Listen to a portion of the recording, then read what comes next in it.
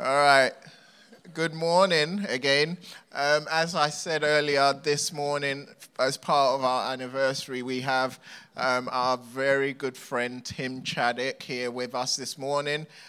Tim is a friend of mine, and he's been a friend of mine for years. When I was in LA at seminary, I got to meet him, and our love for London and our love for football.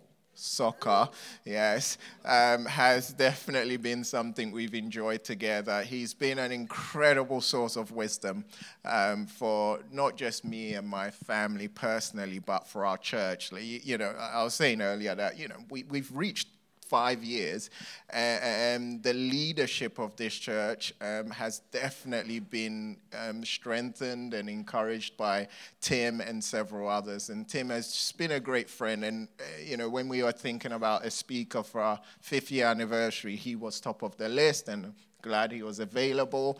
And so I'm not going to say lots, but anyway, so as I said earlier, we love soccer, and Tim supports the team that is rival to my team.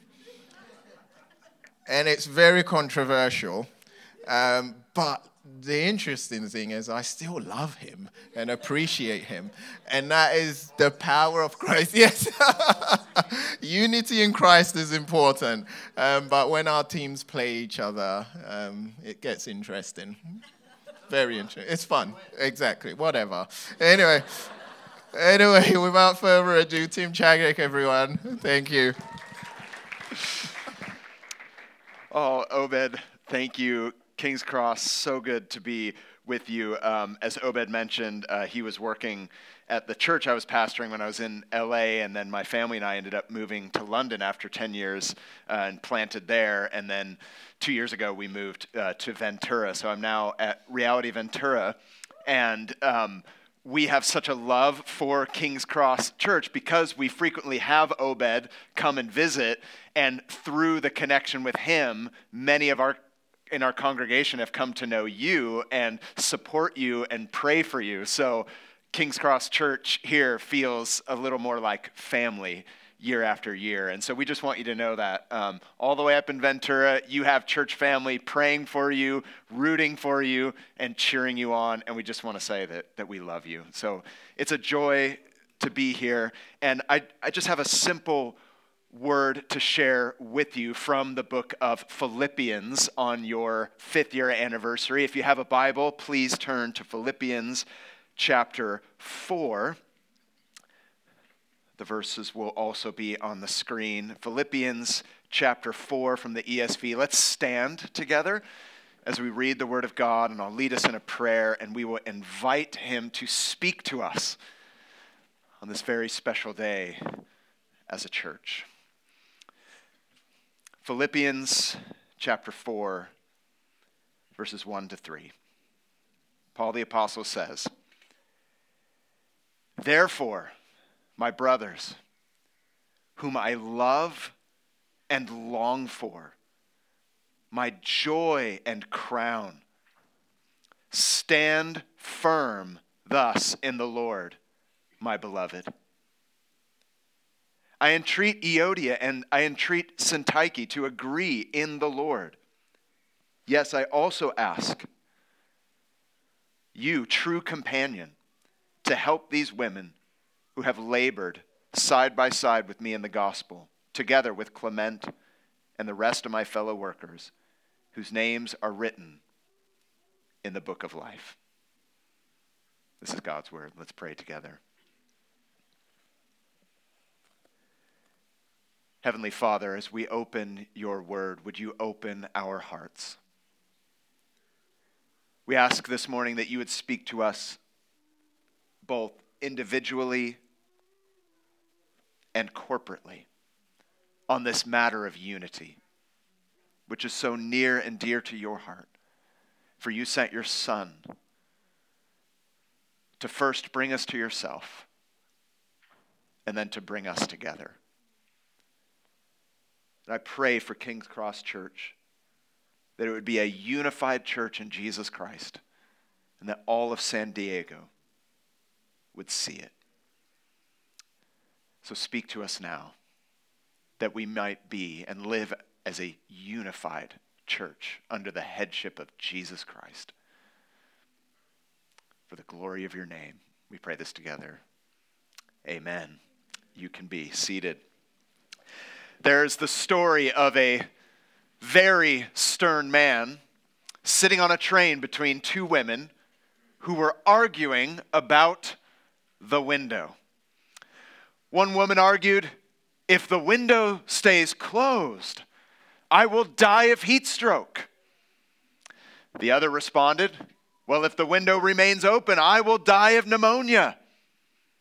And the arguing went on, and so they called the conductor, who simply could not resolve this matter of conflict. Finally, the man in the middle spoke up. He says, "I've got it. First, open the window. That will kill the first one. Then close it, and that will kill the other. And then we will have peace." It's a cynical story, but I share it for this reason. Many people talk about peace and unity, but we do not all share the same understanding of it or how to actually achieve it. This question of unity is not only important for the broader culture, it is particularly important for you, King's Cross Church. After all, what is the best predictor of a long-lasting community? If you read, particularly of churches, if you read about what are some of the signs that predict that you will stick around, that you will be resilient, that you will continue on together, what is one of the best predictors of a resilient community? Is it that you all share the same background? Is it that you all have the same education? Is that the best predictor of how we can all get along? Well, surprisingly, according to these wise writers, one of the best predictors of a strong and steadfast church community is how well you handle conflict. You're like, that's not fun. This is our 5-year anniversary. Why do we have to talk about conflict? Or let me put it this way. One of the great signs of your maturity as a church is your ability to practice unity. That's according to the New Testament. So, King's Cross, you are today 5 years old. And the question is, how well do you practice unity? See, for many of us, we question our friendships. We question our communities. Newly married couples, anyone in the room, newly married? You question your marriage at the first sign of an argument. I love doing pre-marriage counseling, and one of my favorite sessions is the session on conflict. Because the couples come into it, and they're like, "Oh, we don't need this one, because we don't argue." And they're like, and I'm like, "You are adorable." And then an argument comes, and they're like, "Did I marry the one? I don't know. Are they wrong? Is this wrong? What has happened?" And the same is true of the church. Some of you have joined King's Cross even in the last year, and you're like, "I love the community." And 3 months into it, somebody argues with you, and you're like, "I'm out. I'm going to write a Google review this weekend. I cannot believe this church. Someone argued with me. How dare they?" We all know that problems and conflict and arguments can actually break a relationship. We know that. But what if these troubles could make the community? Well, it all depends on how we handle it. So in this passage before us, a book that you've studied before, the book of Philippians, we are made aware of some conflict happening within this church, and the author, Paul, is telling us how to deal with it. And it's important that we pay attention because there's two common approaches that many of us have when it comes to conflict. We either avoid it or we amplify it. Some of you, you run away. It's the flight. Others of you, it's the fight. We either avoid or we amplify. Neither work. And so while many people are looking for methods of unity, there are a lot of practical helps. But I want to say this. Christianity does not only provide a how for unity, Christianity provides the ultimate why for unity.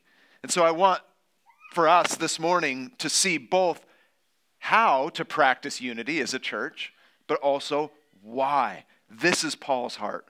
And this is so important for you at this key stage in the life of your church, because one of the most common accusations against the church is hypocrisy and discord and disunity. So your unity is a witness to this community. So having said that, these brief but important words extend the central themes of this letter on joy, that we would live out together what we believe together. So normally I am a 3-point sermon person. Normally Obed is a 3-point sermon person. But today I have 5 points. One for each year of your church. And the first is this. Here's what you need to know. 5 things you need to know, King's Cross, if you're going to practice unity. Number 1, there will be drama. If you're new to the church, maybe this is your first time. We love you. Welcome. You need to know there's going to be drama. Who was causing the division in this Philippian church? Well, 2 leaders, and they were known publicly. He says in verse 2, I entreat Euodia and I entreat Syntyche to agree in the Lord. Now, are these people that he's addressing Christians? Yes, Paul makes this very clear. Now, as we read that, it may strike us as rude that Paul, in his letter that is to be read to the church, addresses these women publicly. I mean, can you imagine if I showed up today and Obed slipped me 2 names that he wanted me to address today, and I name you publicly? You'd think, why would he do that? Well, there's actually 2 reasons why he does. Number 1, they were well known, and so was their drama. They were leading in some way, shape, or form within the church. They might have overseen a team or whatever. But the second reason is he's acknowledging their influence. Whatever teams they led, whatever part of the community they were involved in, they were known, and so the impact of their disagreement was felt. Now, what was causing the trouble? Well, the short answer is we don't know. But it was most likely not a doctrinal issue. Paul always addresses those in his letters. Neither was it an ethical or moral issue. Paul has no problem addressing these matters publicly. It was most likely a relational situation. It was most likely relational.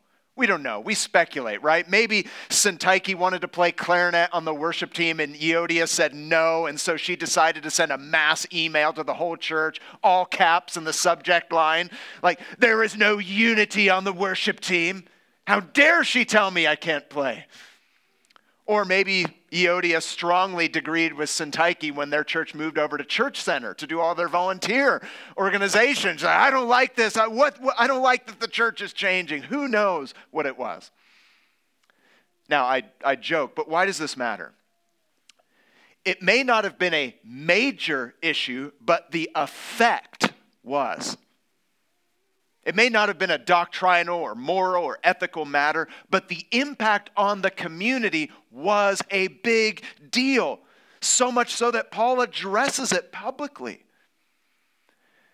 I think when we look on the last few years in particular, within the church, we see all these ideological battles and philosophical battles playing out week after week. In fact, I read a sad statistic. I can't remember the exact numbers, but many people are becoming more and more likely to choose a church based on ideology more than theology.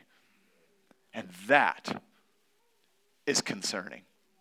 Meaning, oh, well, what's your particular stance on this like third tier issue, rather than do you preach the gospel of Jesus Christ and faithfully handle scripture and practice the sacraments and evangelize and all that? Like, yeah. But I have this particular view on this very like niche political matter. And if you are not aligned with my view on that, I'm not going to be a part of the church. Something's happened where people will choose a church based on ideology over theology, and as a result, it creates all this division. Your approach to a particular matter creates all this division, or it could have been more relational, like we often experience in the church. Miscommunication, hurt feelings. You weren't included on that email. You weren't invited to this particular group. Who knows what it might have been, but we deal with it on a daily basis. And Paul's passion is for unity. But there was not unity among these two leaders. And when servants in the church are not unified, it's hard for the church to be unified. And so when there's a conflict amongst leaders, as it's been said, people don't vote on facts, they vote for their friends. I don't know if you've heard that, but we all kind of choose sides. Here's the thing about unity. It's gained very slowly, but it's lost quickly. Or if you want a very profound theological thought from my musings this morning, unity is like an avocado. Just go with me on this. You know avocados, you buy them and you have to wait forever. It's like, not ready. Not ready. It's just hard. You can't cut it. You wait forever. And then all of a sudden it's ready, but if you don't cut it right then, it's done. It's gone. The window's gone.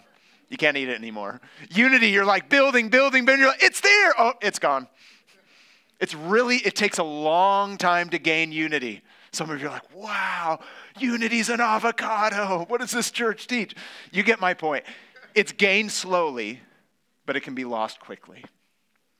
You need to know that there will be drama, and it must be addressed. But how? Second point. Second thing you need to know about practicing unity is that love must set the tone.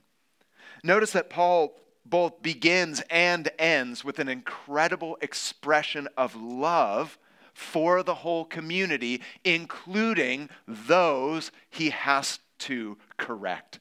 He says in verse 1, which I skipped, therefore, my brothers, notice his language, whom I love and long for, my joy and my crown, stand firm thus in the Lord, my beloved. Now knock it off. My translation, of course. If you're parents in the room, this is a great model of discipline. Just start out with I love you, you're my joy and my crown. Now please stop hitting your sister. He expresses his love and his concern for them. So to set the stage in order to deal with the drama in the church, it begins with love. So friends, I want you to notice that before he challenges, before he deals directly with the drama in the church, he leaves no doubt regarding his love for these people. They are the children of God, brothers and sisters. And this was to a church that would not normally be associated with one another because they all come from very different backgrounds, and yet God has brought them together and gives them a bond that is deeper than any kind of cultural background. And on that basis, he says, I am filled with love for you. In fact, one scholar paraphrases this verse as if Paul is saying, I love you. I really love you. That's the idea that he's communicating here. And therefore, he feels the pain of separation when there's disunity, whatever the cause was. So I love you and I care about you.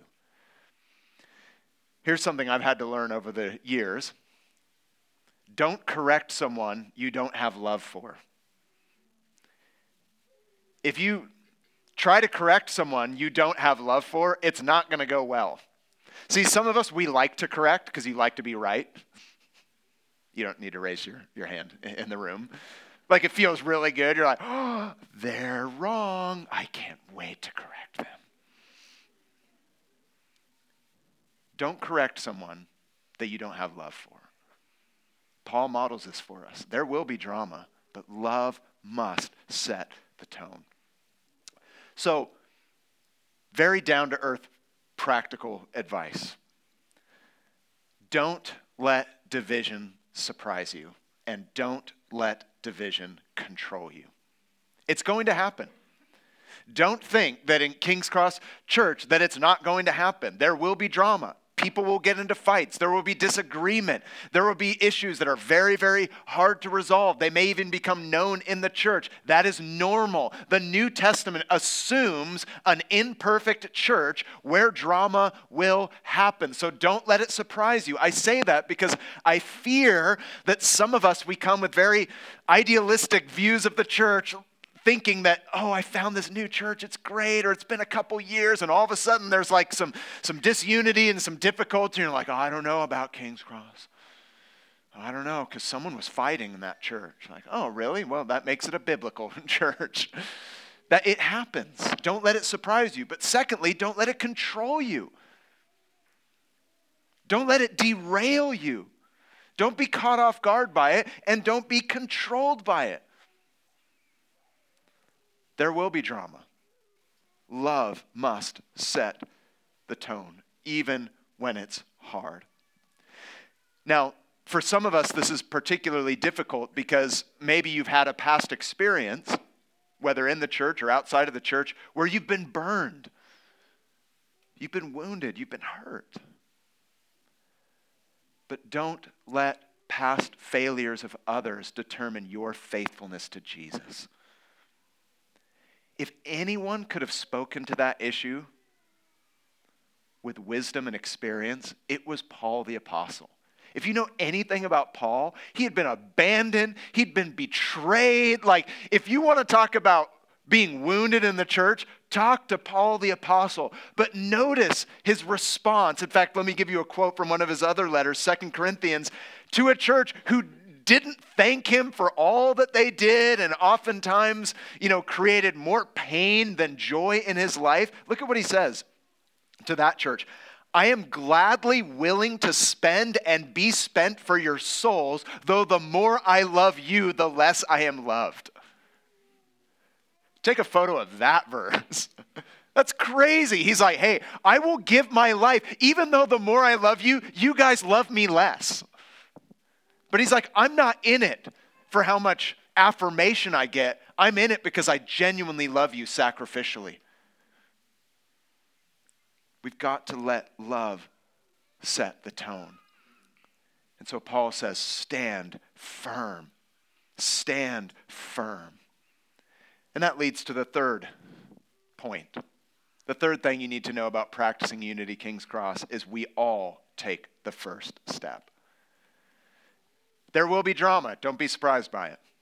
Love must set the tone. And when it comes to actually dealing with it, we all take the first step. I love that in this verse to these two women, he addresses them both. Notice it says, I entreat both of them equally to agree in the Lord, verse 2. It's very important for us to note that Paul does not take sides, nor is he primarily concerned as to the percentage of fault. This is a big factor, especially in your close friendships, family, marriage. I don't know how many of you have ever gotten involved in an auto accident and then you're dealing with the insurance company, and you know how they get into percentage of fault? They're like, well, you were at, 72% fault, and, the other person was at 28% fault. That's often how we view it in the church. Well, I think in this matter, Pastor, I was only 7.2% at fault, but them, it's a clear 93. I can't do the math on fly in my head. Whatever it is, a lot. They are a lot at fault. I am only sort of at fault.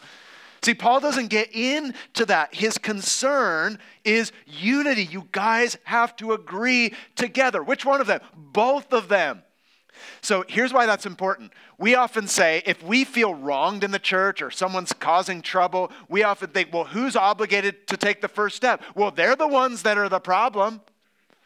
So I'm going to wait for them to apologize. Who takes the first step? The answer? Both.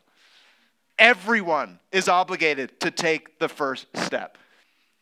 Now, we don't like to take the first step or make the first move, but this is precisely what we must do if we're going to practice unity. Whether you're the offended party or the offending party, or there's a disagreement as to who is what, as there often is, the moment you're aware of disunity is the moment that you need to take responsibility, regardless of how much fault you are at or not. We all take the first step. Now, I know that makes us nervous, and it can be a little messy, so here's just a few practical guidelines. First, you need to be humble in your attitude when it comes to taking the first step. Practically, this means don't watch revenge films or listen to like revenge songs, before you're going to go meet with someone in the church. Don't do it. It's not healthy. Don't go into it with the attitude of like, I'm going to make you suffer just a little.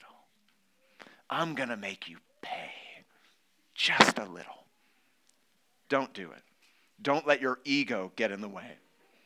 Also, be prayerful about the person that you're in conflict with. Maybe there's some drama right now. And King's Cross Church, maybe it's in your community group or a team that you serve on. Be humble in your attitude, but also be prayerful.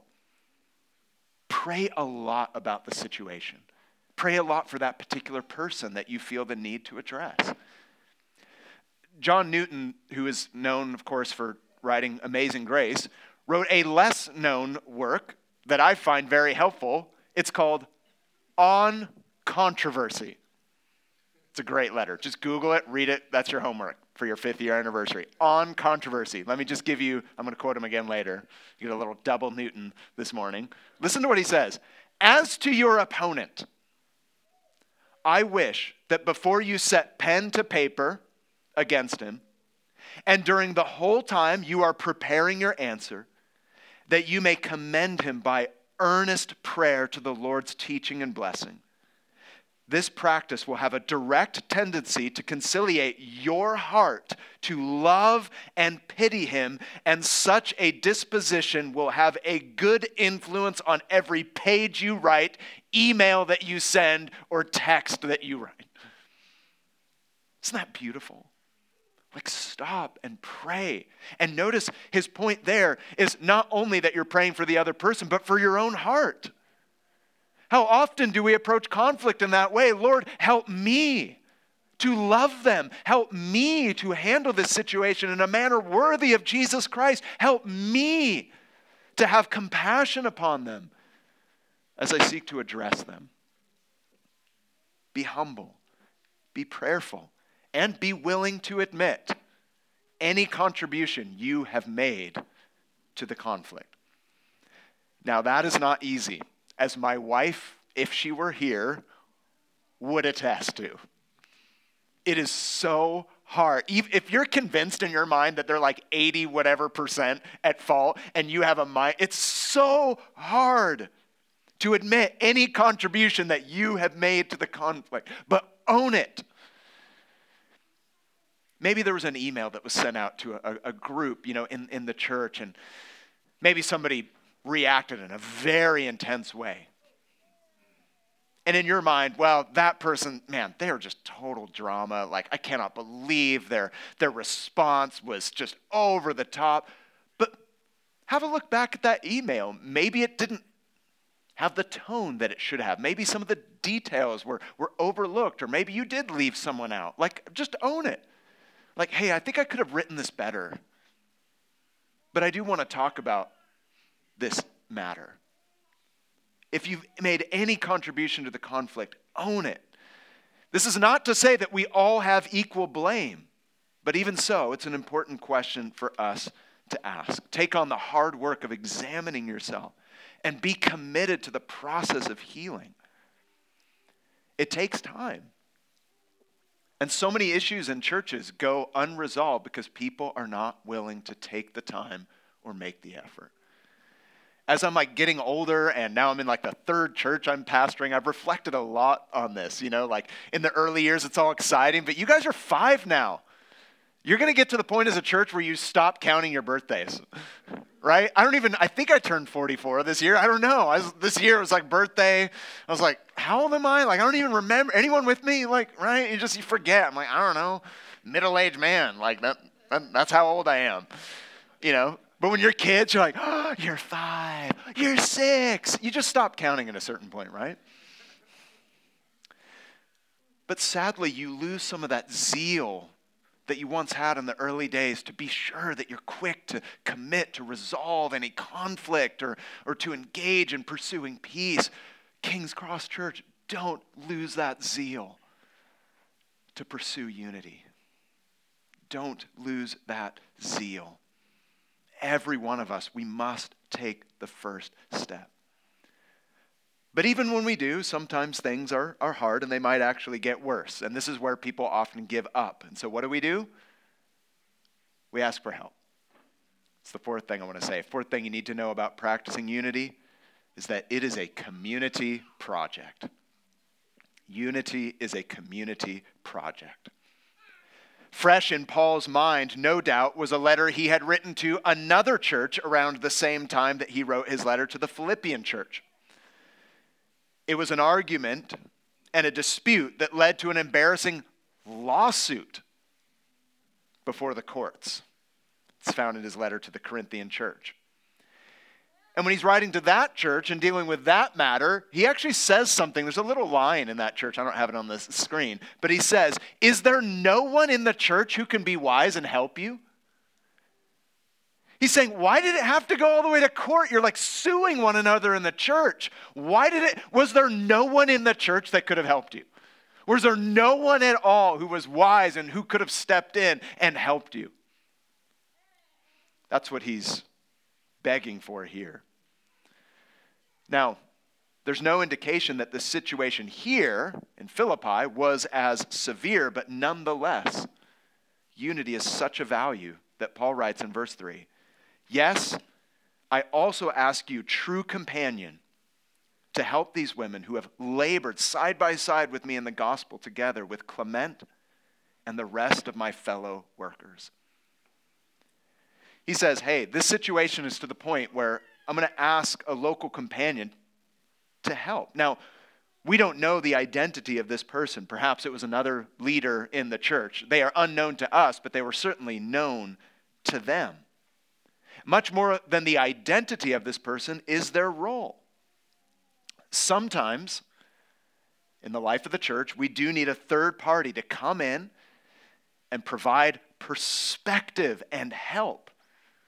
But it should be a person of maturity. Such a person needs to come in like a mediator to help them overcome their differences. And when this happens, it needs to happen with even-handedness, fairness. So when you invite someone else into the situation, or you feel the need to, or you're asked or requested to get involved, you must be open to both sides. I know a lot about being a mediator because I am a parent of multiple children, right? It's like part of the job. You are like a mediator. You have to get involved in the situation when it begins to impact the rest of the family. And one of the things that you have to do is listen to both sides of the story. So many people in our country do not listen to the other side of the story. They just shut it down. They favor their friends and they don't listen to arguments, but it even happens within the church. And so we would do well to listen to the book of Proverbs, chapter 18, verse 17. I love this. The first to plead his case seems right until another comes and examines him. Truer things could never be spoken in my house. My one daughter comes like, she hit me. I'm like, oh, why did you hit her? Well, she hit me first. Okay. There's another side to the story.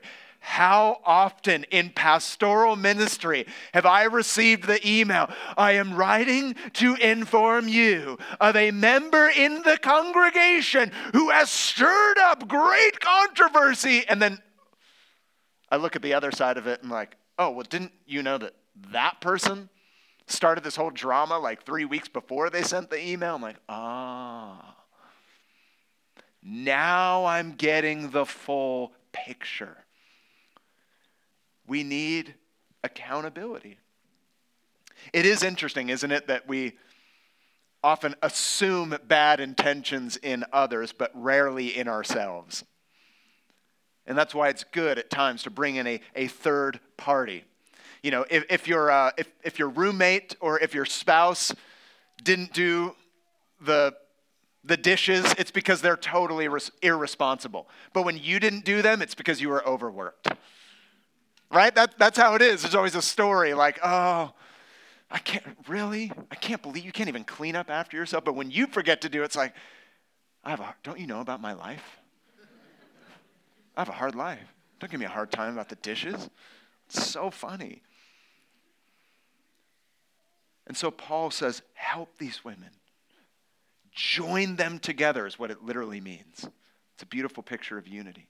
And notice how many times the word with appears there. With, alongside. There are times we need to bring others in. And what I love about this, friends, is that this shows that drama in the church, conflict, disunity, is not necessarily the job of like the senior leaders of the church. So it's not like anytime there's a problem, directly email, in this case, Obed, not to embarrass him, like email him first.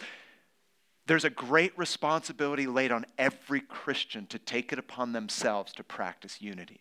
Now, the senior leaders of the church can help guide and direct and make sure it's done the right way, but you've got to do it. You can't just outsource it. There's a great responsibility that lies on each one of us. You can't just outsource it to other people. Paul says, hey, I'm telling you to deal with this and agree in the Lord, and I'm sending some other people to come alongside and help you do that.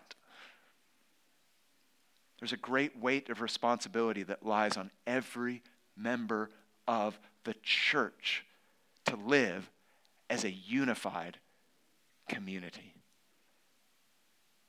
As you approach this fifth year, have you taken up that kind of responsibility in the church? Have you been around for a while? If you're new and you're just exploring, we're so glad you're here. And I know this team wants to introduce you to Jesus, show you what it means to believe in him and follow him. But if you are a follower of Jesus and you've been around for a while, but maybe you've been avoiding taking on responsibility, you're always kind of shifting the responsibility onto everyone else, maybe this is a good time, maybe this is a good year for you to say, you know what, I'm in.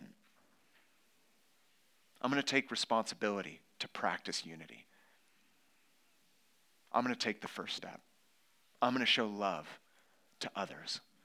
I'm going to purpose in my heart to endure even when it's hard and when it's messy and church life is not what I thought it was, or, now that you're at the 5-year mark, there's going to be a temptation for nostalgia. Do you guys know about it? You're old enough to where you're like, oh, remember year 2? I wish it could be like year 2. I'm like, oh my gosh. Like I used to hear this all the time. Like, oh, especially when we moved venues as a church, church planning, you move venues. Like, I remember the old days when everything was perfect. I'm like, no, you don't get to say that. I don't know who said this, but nostalgia is the combination of a bad memory and a great imagination. I don't know who said that, but it's absolutely true. I'm like, are you kidding me? That was a nightmare. I reflect back and I'm like, oh man, there was all this drama. There's no like one pristine age of the church. Oh, King's Cross Church year 3 was peak. Like, stop it. No. There's always going to be things that the Holy Spirit is doing and people are getting saved, and there's always going to be challenges and difficulties. That's called the life of the church. Read the New Testament. The important thing is that you get involved and you move forward and you commit. Your faithfulness to the church should not be dependent on the lack of faithfulness to others, but the faithfulness of Jesus Christ to you. I never have a good excuse to not be faithful to the church just because others have failed. Jesus never asks you to love the church based on how well they love you back. Jesus says, as I have loved you, you must love. He's always appealing back to himself. And that's the last thing I want to say. Jesus is our mediator. That's the 5th thing you need to know about practicing unity. is that Jesus is our mediator. He is the one that makes all of this possible. Now, where do I get that from? Notice the beautiful image that he ends this very brief passage with. And it's how he lands his call to unity. He says, hey, I implore all of you to agree in the Lord. And then he ends with this short phrase, whose names are in the book of life. It's a reference to your salvation. It is a reference to your eternal hope, home, and security. That's how he lands his appeal. He's like, hey, everyone, as you're dealing with your drama, you need to remember that as you do, and even when it's hard, and other people have to get involved, and it's messy, can you just do all this remembering that your names are written in the book of life? Can you just pause and remember how significant that is? To a people who have placed, especially in the first century, a very high value on knowing their names were kept as a registry in Rome, or in our modern culture where, I'm on this list and whose list am I on? And, we care about all that. Paul says there's a much bigger list, a much more important list. It's the book of life. Who has believed in Jesus and has the hope of everlasting life? That's the book he's talking about. It's because of Jesus that we get on that list. And therefore, it's because of Jesus that we can live like it. Unity allows us to focus on the main thing. And the main thing is Jesus Christ. So as you're dealing with difficulty, as you're dealing with difficult people, remember the finished work of Jesus Christ. And I quote John Newton again because I do believe it's beautiful. When he's writing about how to deal with your opponent, he closes with this to reflect on yourself. He says, the Lord bears with you likewise. You ever wondered that you might be a difficult person to be dealt with? Just think about that. And expects that you should show tenderness to others from a sense of the much forgiveness that you need yourself. And in a little while, you will meet in heaven. And that person will be dearer to you now than the nearest friend you have upon earth. Anticipate that period in your thoughts. And though you may find it necessary to oppose his errors, view him personally as a kindred soul with whom you are to be happy in Christ forever. That person that you struggle with in King's Cross Church, you're like, oh, here they come. Imagine this. Someday, that person that just drives you nuts in this church, don't say their name out loud, or at the picnic afterwards, that person that drives you nuts, one day in glory, you will be closer together then than the dearest friend on earth you have now. Because of Jesus. Because you will be in glory. And this is possible because Jesus is our mediator between man and God and one another. And this is our greatest need. And it's what this church is built on. Jesus is the mediator. Because the gospel is this. We by nature have been separated from God because of our sin. We're doomed to eternal separation from him because of our sin. What does God do? Jesus, the Son of God, comes and he lives a sinless life on our behalf. He goes to a cross to stand in our place on our behalf, to pay for all of our sin, absolutely everything, to forgive us and to bring us to God. It's why Paul says to his young pastor Timothy in 1 Timothy 2, there is one God and one mediator who can reconcile God and humanity, the man Jesus Christ. He gave his life to purchase freedom for everyone. And it is by believing in him that you are brought to God and brought to one another. And it is only then that you become willing to acknowledge conflict and drama and even forgive one another because you have been forgiven. The cross is the evidence of how far God is willing to go for you. So I know it may be hard to make the first move, but think about the gospel. That's exactly what God did for us. He made the first move to save us. Your practical unity, King's Cross, is based on the purchased unity of Jesus Christ.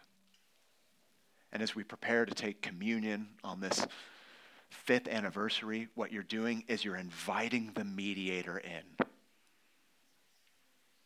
If you're not yet a Christian, invite Jesus to be your mediator between you and God. Without him, you are lost forever. But with him, you have the hope of eternal glory. Believe on him as your mediator. And for all your conflict and the difficulties and the hardships with people and situations, invite in the mediator. Just say, Jesus, you're the mediator. I need you. Invite him in. And when we do, we will display the unity that Jesus died and rose to bring. Amen. Let's pray together. Heavenly Father, we thank you that you made the first move, the only move that could save us, by sending Jesus to live, die, and rise for us, that we might be brought near to you and near to one another. I pray for King's Cross Church in this year as they grow and as they continue to move forward,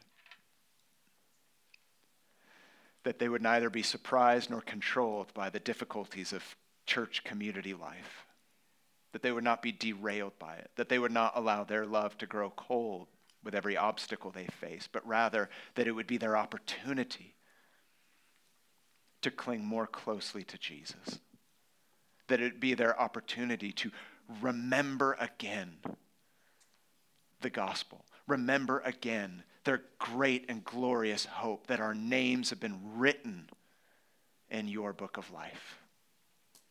And as a result, God, I pray that you'd bring great healing. Maybe you might even by your Spirit prompt men and women in this community to take the first step, whether it's a text message or reaching out to someone they've wronged or someone who's wronged them. If there are people even here this morning who need to hear that, need to be compelled by your Spirit, may they be open to that. And as we prepare our hearts to receive the Lord's Supper, God, I pray that with childlike faith, we would just invite you in and that you would change us even today. In Jesus' name.